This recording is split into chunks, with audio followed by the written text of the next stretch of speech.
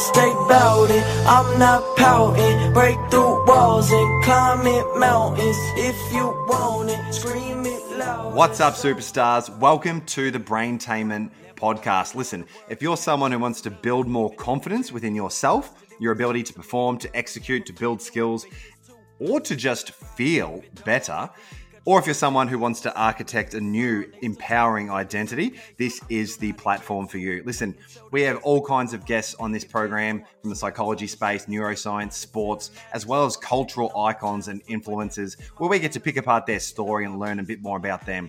So be sure to subscribe. I hope you get value from this show.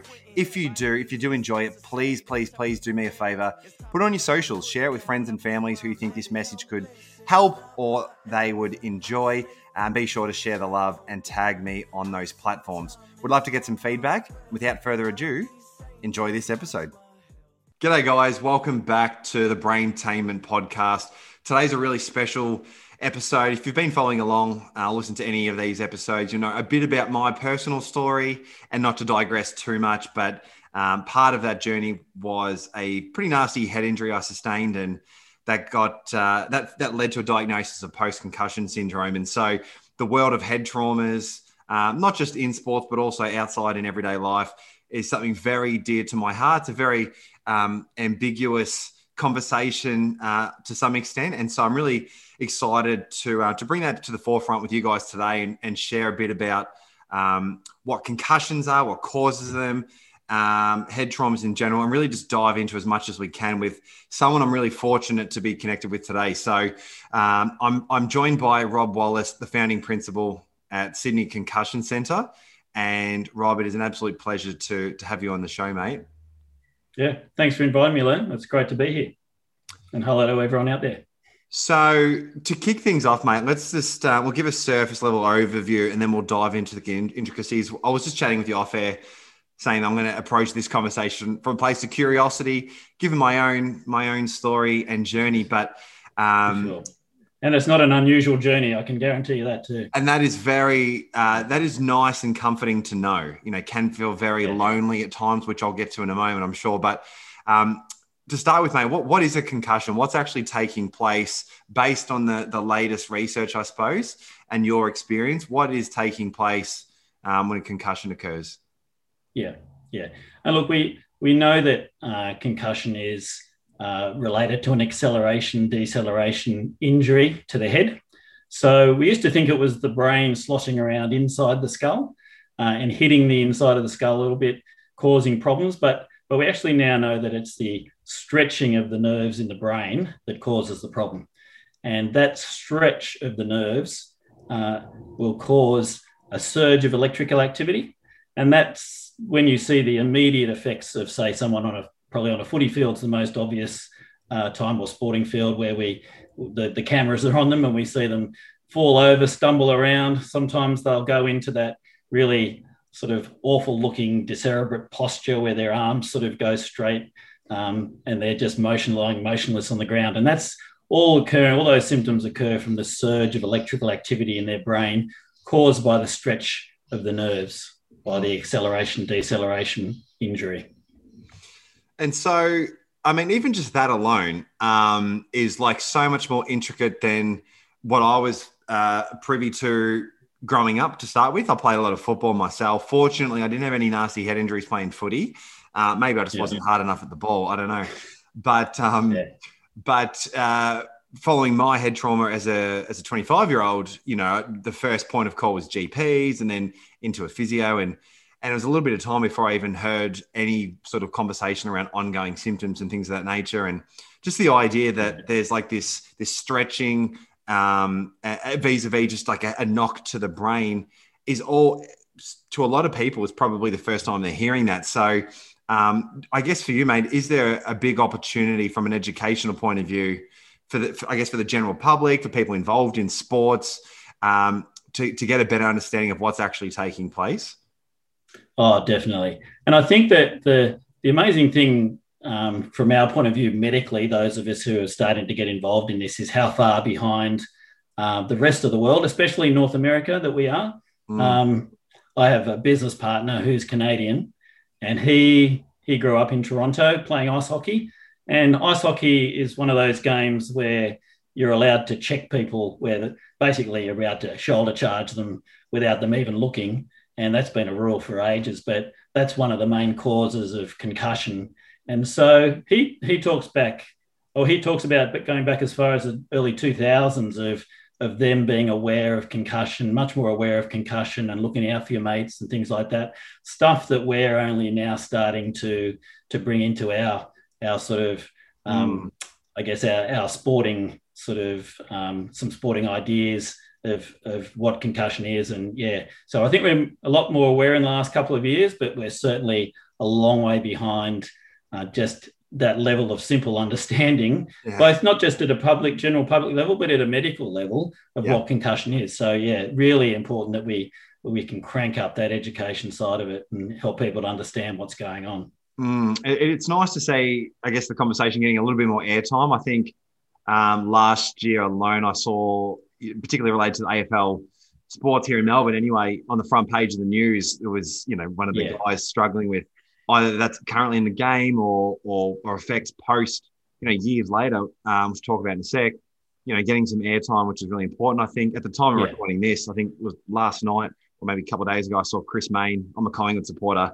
He was he just had a head injury and he was looking like you just described. He was looking pretty sinister there on the ground. And so I feel like every time I see this stuff now, I'm just like, like I know where this, I know what's going on. How tricky it can be. Yeah, and hopefully I think I've seen, we had one story yesterday, one story this morning of concussion, and a lot of it's in that sort of post-concussion type talk, and the story this morning was about litigation and going back to these old footy players who have got ongoing problems now. So hopefully we can sort of bring that discussion a bit earlier on to the process of early education of what's going on and being able to manage these things a lot better, because we really talk about how we've got a concussion problem. Yep. But that's probably because we don't manage them properly. We have a management problem. So how important, if we get the management right, can make a big difference. Okay, so how important is those? Is there like a time period where it's like, the critical moment in time for management to avoid any lingering issues, like we've seen, well, from my own experience, but also some of these, noteworthy sports players that are, weeks, months, and even years later still struggling with certain symptoms? Is the early stages of management, is that a dramatic variable? I think that's a key period. And there's a number of issues that go in there. Firstly, just how you manage it in those first 2 weeks can be critical. Some of that is about not sending players back onto the field too early. There was just as an example, I think in the State of Origin series, I know it's a Northern States game, but you're probably aware of it here. And there was in the second game, Cameron Munster, one of your Melbourne players down there, got actually knocked out solid, and he was loss of consciousness, and in a pretty bad way. And this was in the first minute or two of the game, and they brought him off. There would have been a temptation there to say, okay, if he passed his concussion test, which he actually did, he was fine from the concussion test point of view, but they actually said, and they could have given him a bit of time before they brought him back on, but they actually said, no, look, he had the mechanism of injury, he had signs and symptoms of the injury. We're not going to put him back on, even though, it's a pretty high stakes game. And that was the best thing for him. He actually came back and played a week later. Whether that's a good thing or not, I'm not, the jury's still out on that. But they managed it well at the time. And so he probably recovered a lot quicker than if they had to send him back out on the field and tried to get him to finish the game. So, I think that there's that initial critical period, and that the on-field testing that they're doing now is great. That's important. But with the symptoms you get after a concussion, we've got to remember that there's often a delay. Yes. So you'll get your concussion. Plenty of players pass their concussion test. Yes. And so they go back onto the field, but the next day, that's when their symptoms come to light. And that's because of this energy deficit that develops in the brain from that acceleration, deceleration injury we were discussing. And so it takes time for that to have its impact. So that, I guess, one of the acute critical periods is that first 24 hours. Yes. What you do there in terms of preventing them from injuring themselves again. But then the first 2 to maybe 3 weeks are really key. If you manage them well there and you get the management working well early, we're hoping that we can reduce the number of people that move into that post-concussion syndrome or persistent concussion symptoms type situation. And that can be up to 30% of people that have a concussion, which is pretty high. And I got some stats. The stats in America are that about 1.1% of the population have a concussion every year.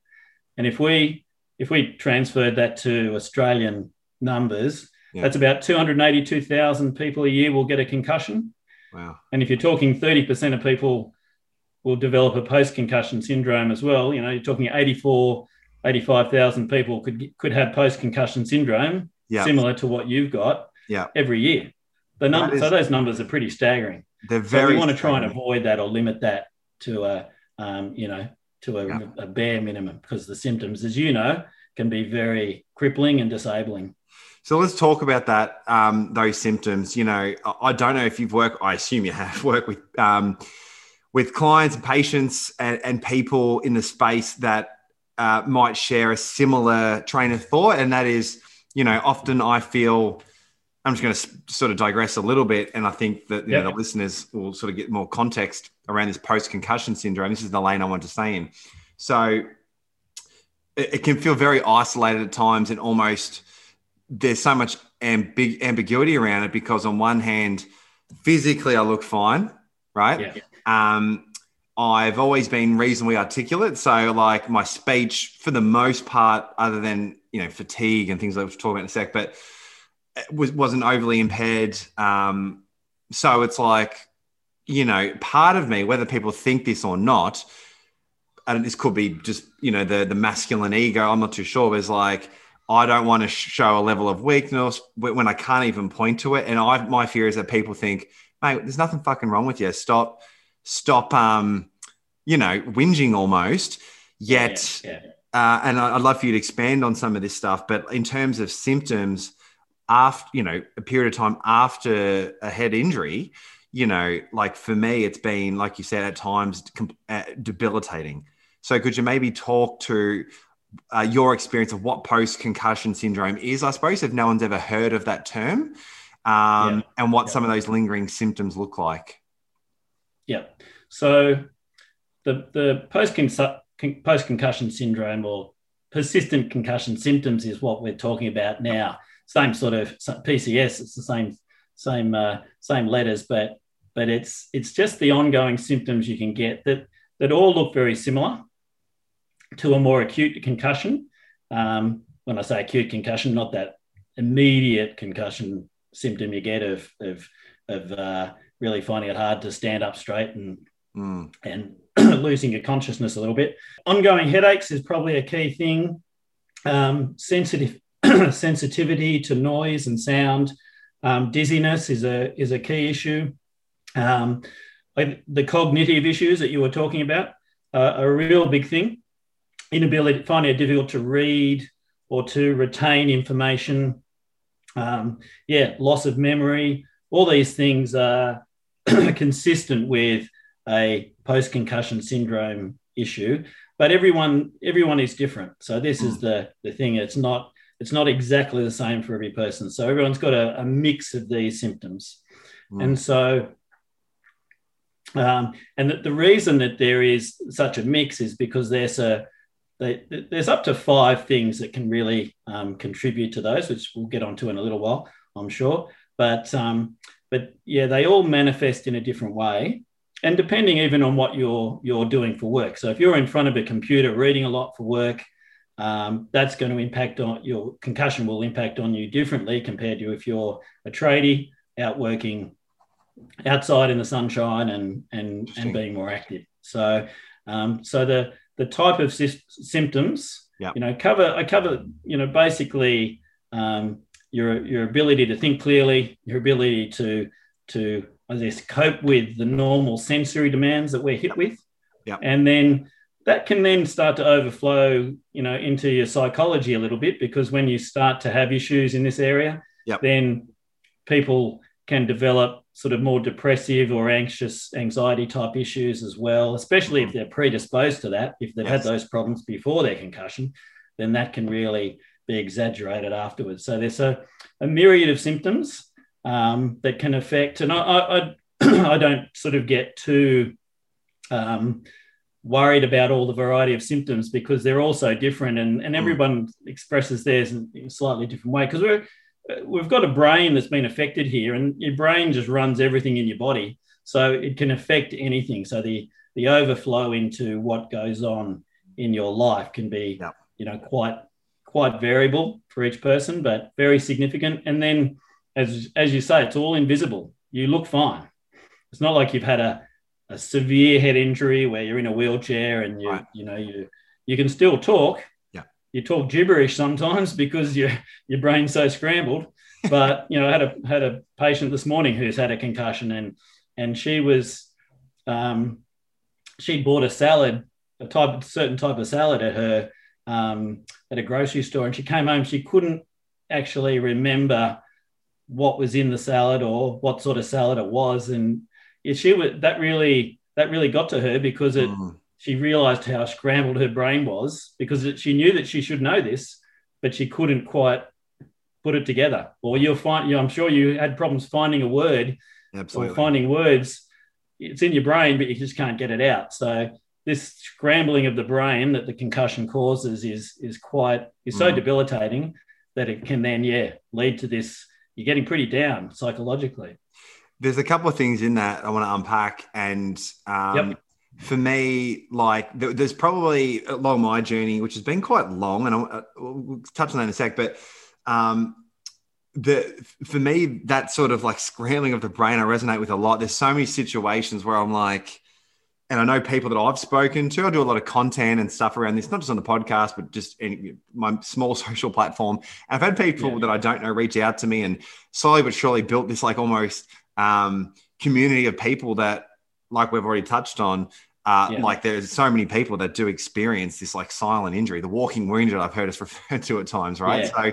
And we're chatting and they seem to resonate with similar things. But for me, it was like there's situations where I know the fucking answer, but I can't even articulate like why I'm stuck in this moment in time almost. And then for me, that happens a lot. When I'm like towards the end of the day and I just feel this debilitating fatigue, not just a bit tired after a poor night's sleep, but like I'm just sitting in a moment in time and I can't make decisions. And I'm like, I don't know what it's like. It's almost unexplainable. So that for me is a big one. The fatigue is debilitating at time. And we touched on the mental issues there.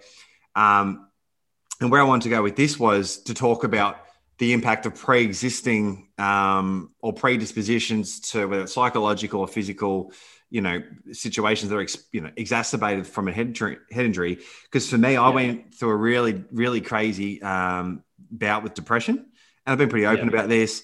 Even to this day, like years later, I still struggle on and off with like heightened levels of anxiety. I feel like my nervous system is really, really heightened.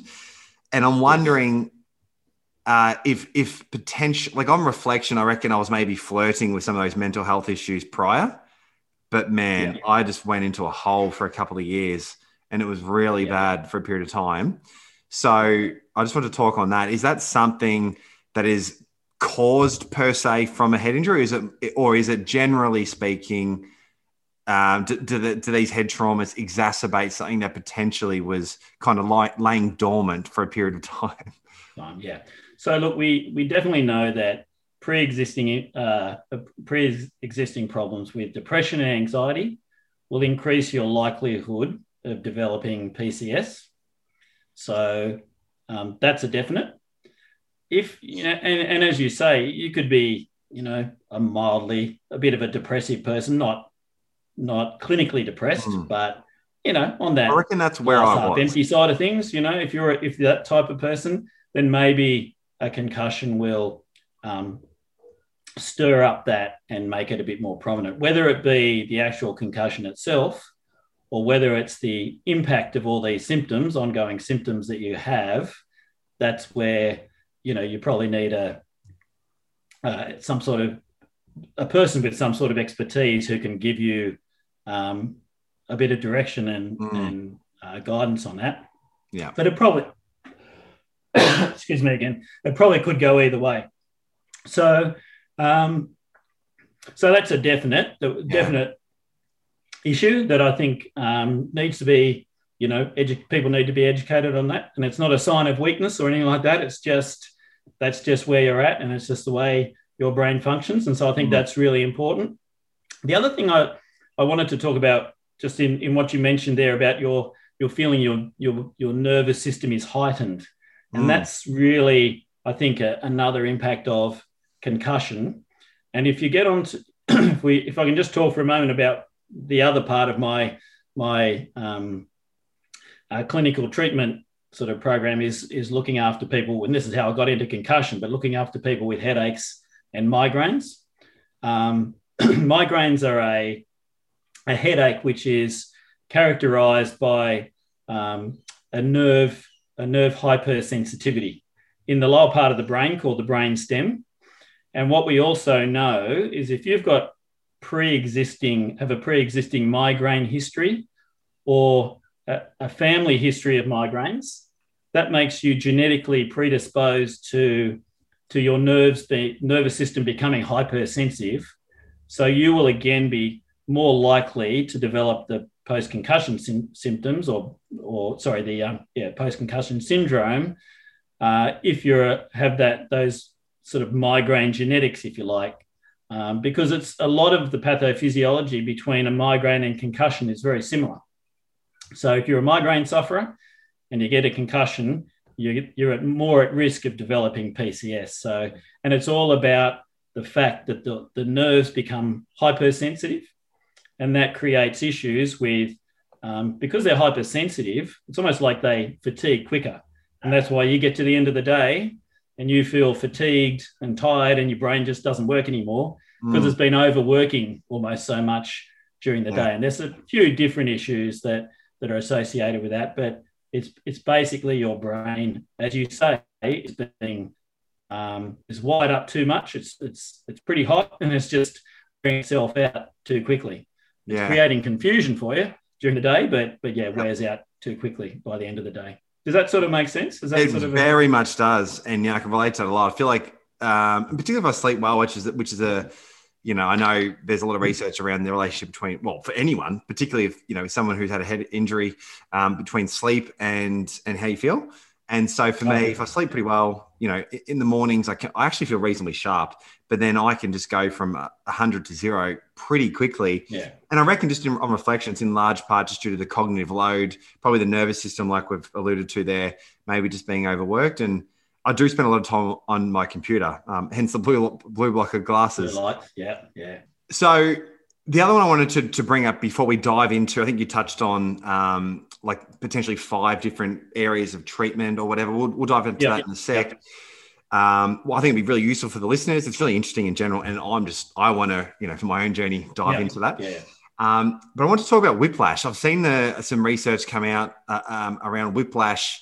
And I think, at least for me anyway, I'd always associate it as a very different injury or experience.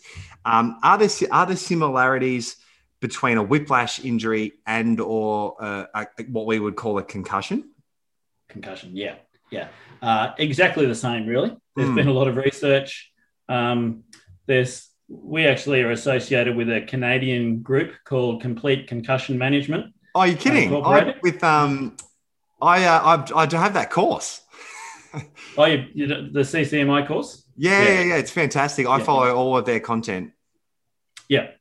So we're actually associated with them, and that I did like a full-on training course for going back a while ago, just to really, it was one of the things that I did to really sharpen my skills on concussion, and I'm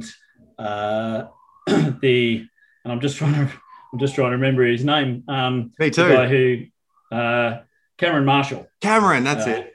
Cameron Marshall, yeah. Yeah. So he's done a lot of research on. He started off doing some research through uni, all about the whole idea of a concussion and whiplash being the same, and basically that's the what he's come up with is that concussion and whiplash are the same thing, because it's a whiplash. You may not hit your head, but it's the acceleration deceleration injury does the same thing to your brain, stretches the brain, and so all the symptoms are the same. A lot of the treatment is the same from a acute. Maybe the acute management's a little bit different because you've probably put more stress on your neck, so it's a bit more neck orientated. But still, if you've had a concussion, then you've had a whiplash injury as well, because it takes about 70 to 120 Gs of force to give you a concussion. It takes about 4.5 Gs of force to give you a whiplash. Right. So if you've had a concussion, you've got a concussion issue, then you've got a whiplash injury as well. And that's why the neck plays a really important part in the whole treatment process for both. The reason I asked was I had someone reach, one, I'd been diving into Cameron's content and the research there, but also I had someone I don't know reach out to me on a social platform who had a very different experience to me in the moment, but we were relating on so many levels in terms of our symptoms. Yeah. And so for me, I don't know if I told you this off air or not, but for me personally, my injury came from being hit. I was king hit overseas. And I was knocked out. I was out cold for a little while. And my understanding is I was hit, but then I also fell and my head hit the gutter. Whether it was the blow from the force or potentially knowing what I know now and what we're talking about, maybe it was just the awkwardness of falling and hitting the gutter. But that was my situation. This girl who reached out to me, she had a car accident, which wasn't, quote unquote serious on paper. Didn't lose any consciousness. The car was fine. But she just had like a jolting, and she's now, debilitated with all these things we're talking about, crazy anxiety and depression, dizziness, fatigue. And so it was just really interesting to see the correlation. Definitely a correlation. And the interesting thing is, I've done some research on the migraine concussion issue, and the symptoms are almost exactly the same as well. So when you're experiencing a migraine and the concussion, the symptoms, you can tick them off, like they're almost exactly the same. So a lot of similarities in all three of those issues. Yeah. And so I think that the treatment processes can be similar as well. So let's talk about the treatment. What's your approach? How do you look at it? Do you compartmentalize it into different areas of the body? What does that look like? When we're looking at PCS? Yes. Yeah. So PCS, really we're defining something where the symptoms have hung around for probably 4 weeks plus. Depends on what definition you look at, but it's around 2 to 4 weeks, but probably 4 weeks is a more accurate reading on it. And there's five areas that we look at. Firstly, physiological. So it's the blood flow to the brain that can be affected by the concussion. And so that can cause issues. The second one is potentially inflammatory processes going on in the brain. The third one we look at is visual vestibular issues. And we don't separate those because even though they are separate issues, they're very similar in their impact. We've got the neck, the upper neck in particular. And again, very similar in terms of how it can affect the body, very similar to vestibular and visual problems. So you could almost lump those three together, and they cause a lot of the dizziness, or what we call disequilibrium, that people feel. So a lot of people, I'm not sure if you felt this, I'm sure you've talked to people who they feel like they're walking around on a boat or walking on a trampoline, where the world just seems to be, they're just off center, and just things are not quite centered like they used to be. And then finally, the fifth thing we look at is the psychological side. So I think probably the frustrating thing at the moment is that most people who come to us who have got these PCS symptoms, whether it be for 3 months, 6 months, or 6 years, like you've experienced, and there's certainly a lot of people out there, as we discussed, who have got this, is that none of them have, or a very minor sort of amount of them have been assessed for all those 5 areas in their all their medical sort of assessments they've had.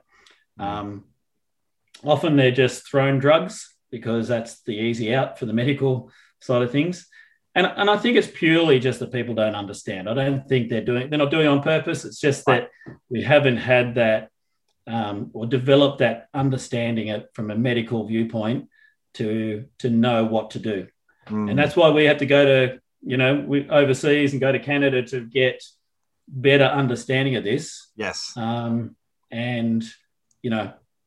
try and develop a situation here in Australia where we've got better facilities for people, the huge numbers of people who need to get these areas addressed. Yes.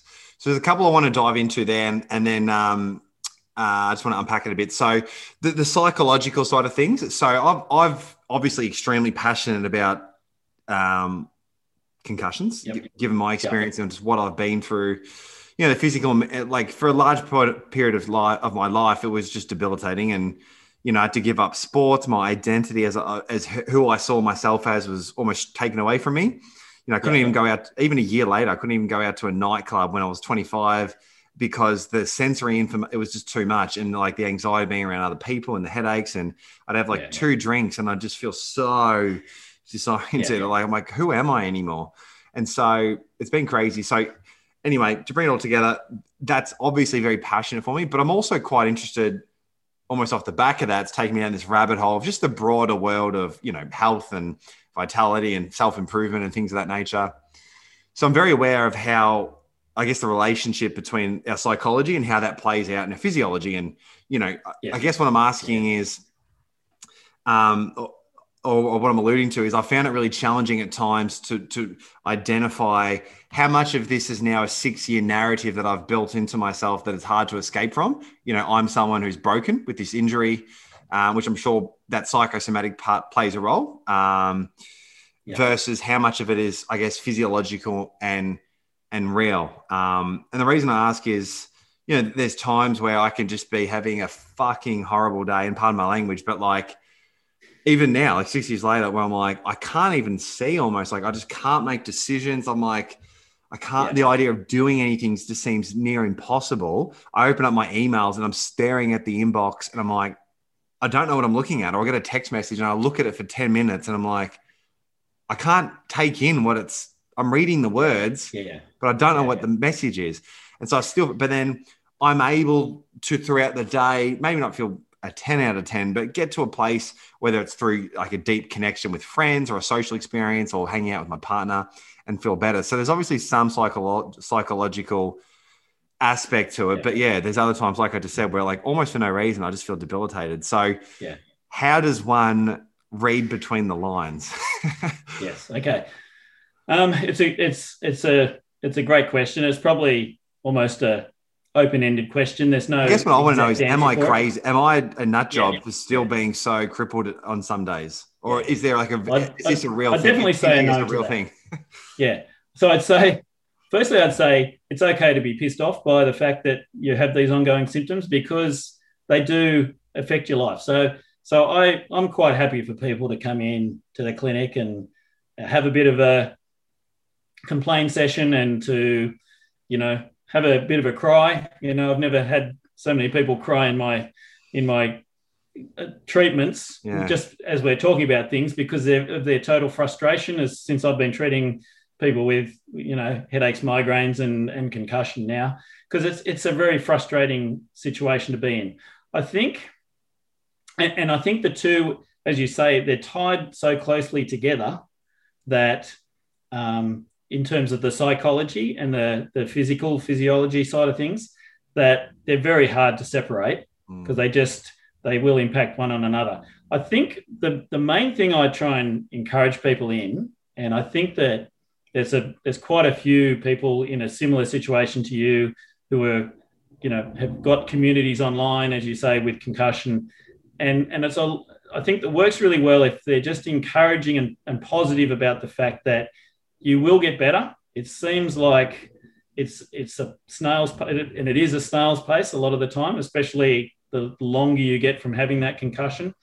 You do feel like you're moving really slowly, but if you're just trying to persist, it's a marathon, it's not a sprint. And so if you just try and persist in terms of, keep doing what you're doing in terms of the level you can attain, you're going to have your bad days, you're going to have your better days, but just keep persisting with, pushing yourself, not too hard, but pushing yourself a bit.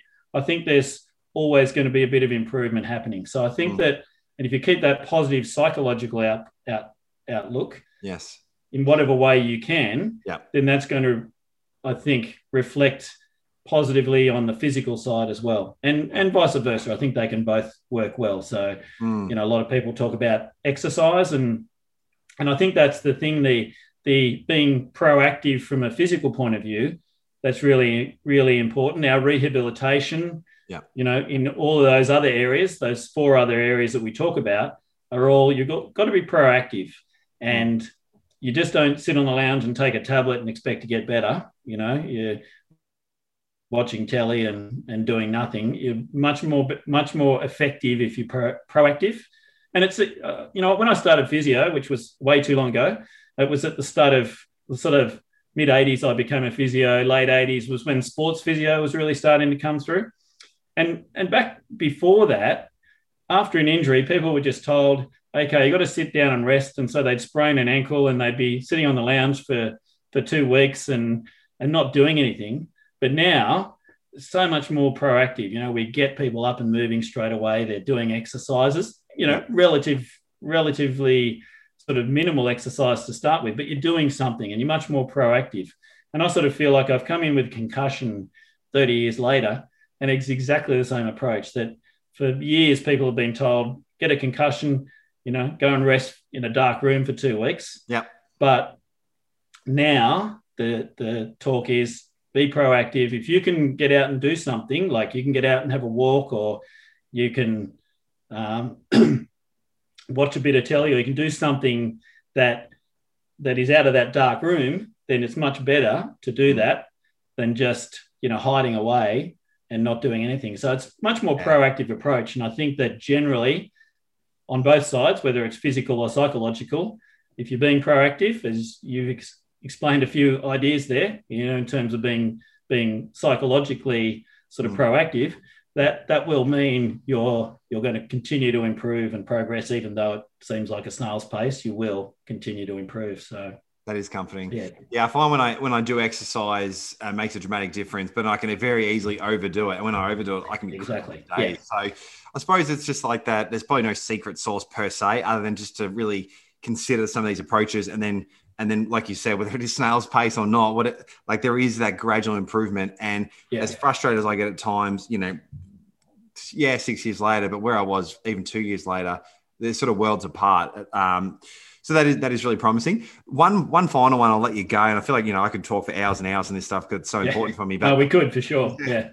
I wanted to talk, and actually just a quick little anecdote before I ask my last question, but just on that, sort of bring it all together with like having the right rehab at the start, the right practices at the start, and then moving the body. I feel like my approach was all wrong, which probably didn't help. So just to give you a little bit of context. So for me, I had this situation where I was attacked overseas. I was hit and then fell in the gutter and unconscious. I did my concussion test. I remember the ambulance came out from Christchurch. And I even now remember I'd been having a few drinks as well, but I passed that test and I'm thinking, maybe I just had a really nasty, big gash open above my eye. And so they just said that it should be okay. And so I went back to the campsite and I just went to bed. And then the next morning, obviously had a crazy headache, just felt so all over the shop. I went into the local medical area in the country town. I got stitched up, and then I jumped back into the camper van and I drove for about 7 hours the next day, winding roads, like pushing through the pain because I was like, I'm just a bit sore because I got punched in the face. I'm like just ignoring it. And I did that for a couple of days. and then I just collapsed and had to go back into hospital when we got down to Wanaka. So anyway, that was probably the worst way to do my first 48 hours. But then funnily enough, once I got after that, it was like I didn't even try and move. Like I was just stagnant for about 6 weeks, I reckon. So I've probably done it the other way round, where it's like the immediate stage. Too hard. I was just like doing the worst things for it. I didn't even take it seriously. But then once I did, rest, I just stayed in that dark room we were talking about for so long. Yeah. So I reckon I potentially contributed to the longer lasting symptoms. Yeah, definitely. There's worse places in the world to be than Wanaka. It's a lovely place there, isn't it? Yeah, it was actually really nice. I look forward to going one day, and hopefully I'm not you probably just smashed yourself when you really should have been. Really, the first day or two, if you're going to rest, the first 24, 48 hours you have a rest, and then you start to get going on a more gradual basis, probably. I think so. Mate, the last one I want to run by was just on the neck. So the reason that is, I feel like I can relate to that a lot. Yeah. And so what are some best practices to help, I guess, mitigate some of these ongoing symptoms from a neck point of view? And the reason I ask is my symptoms are really flared after situations where I'm really, I could go for a long, consistent run and feel, a bit funny at first, but not too bad.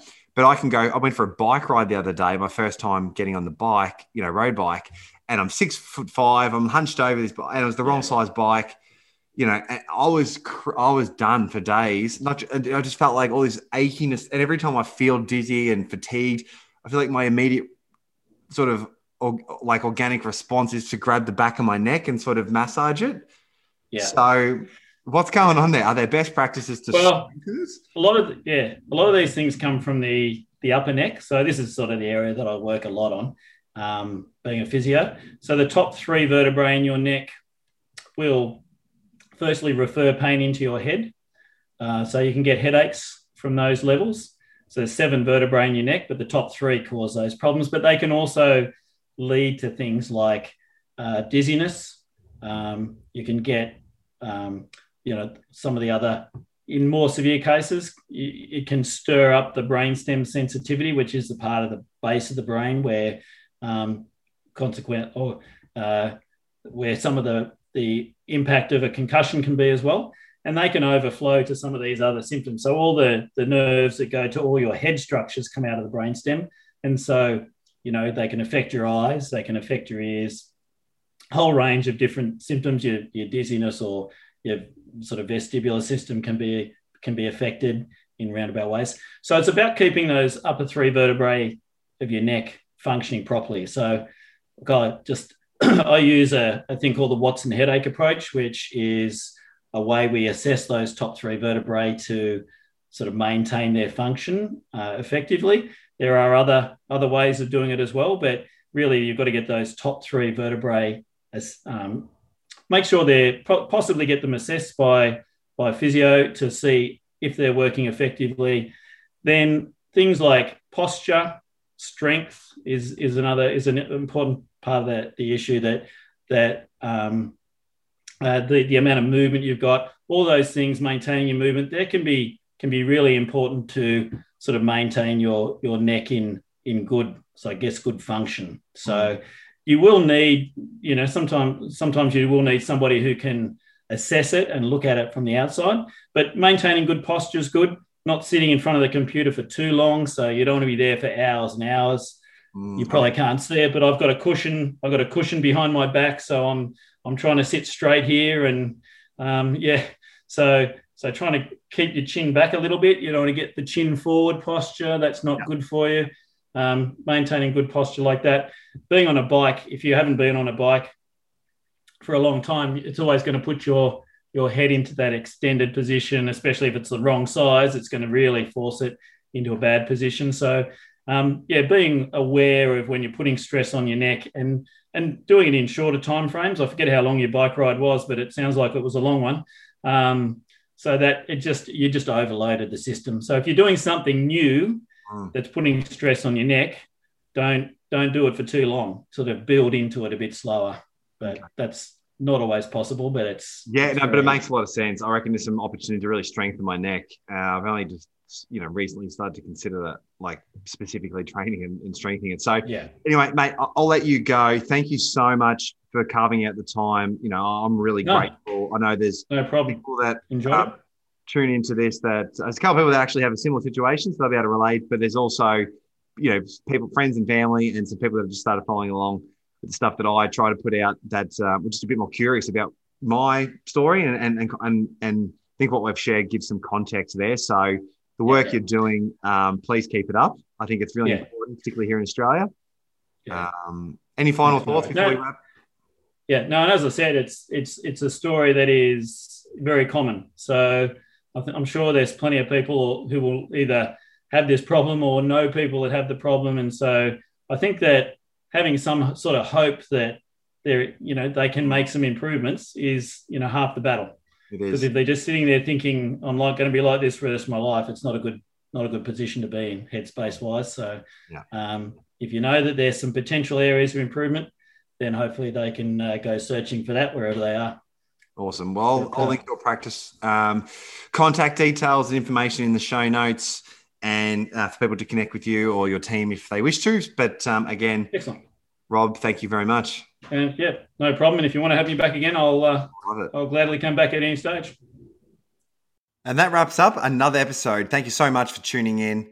Really appreciate the support you guys are showing to this platform. If you got some value from this episode, if you enjoyed it, please do share it on your socials with friends and family. Really helps grow the channel and the mission and everything we're trying to do here with Braintainment. So spread the love. I would be forever grateful. And of course, if you got some real insights from this episode, hit me up, find me on social, shoot me a message. I'd love to engage and have a chat with you guys. So that's it for now. Until the next episode, thanks again.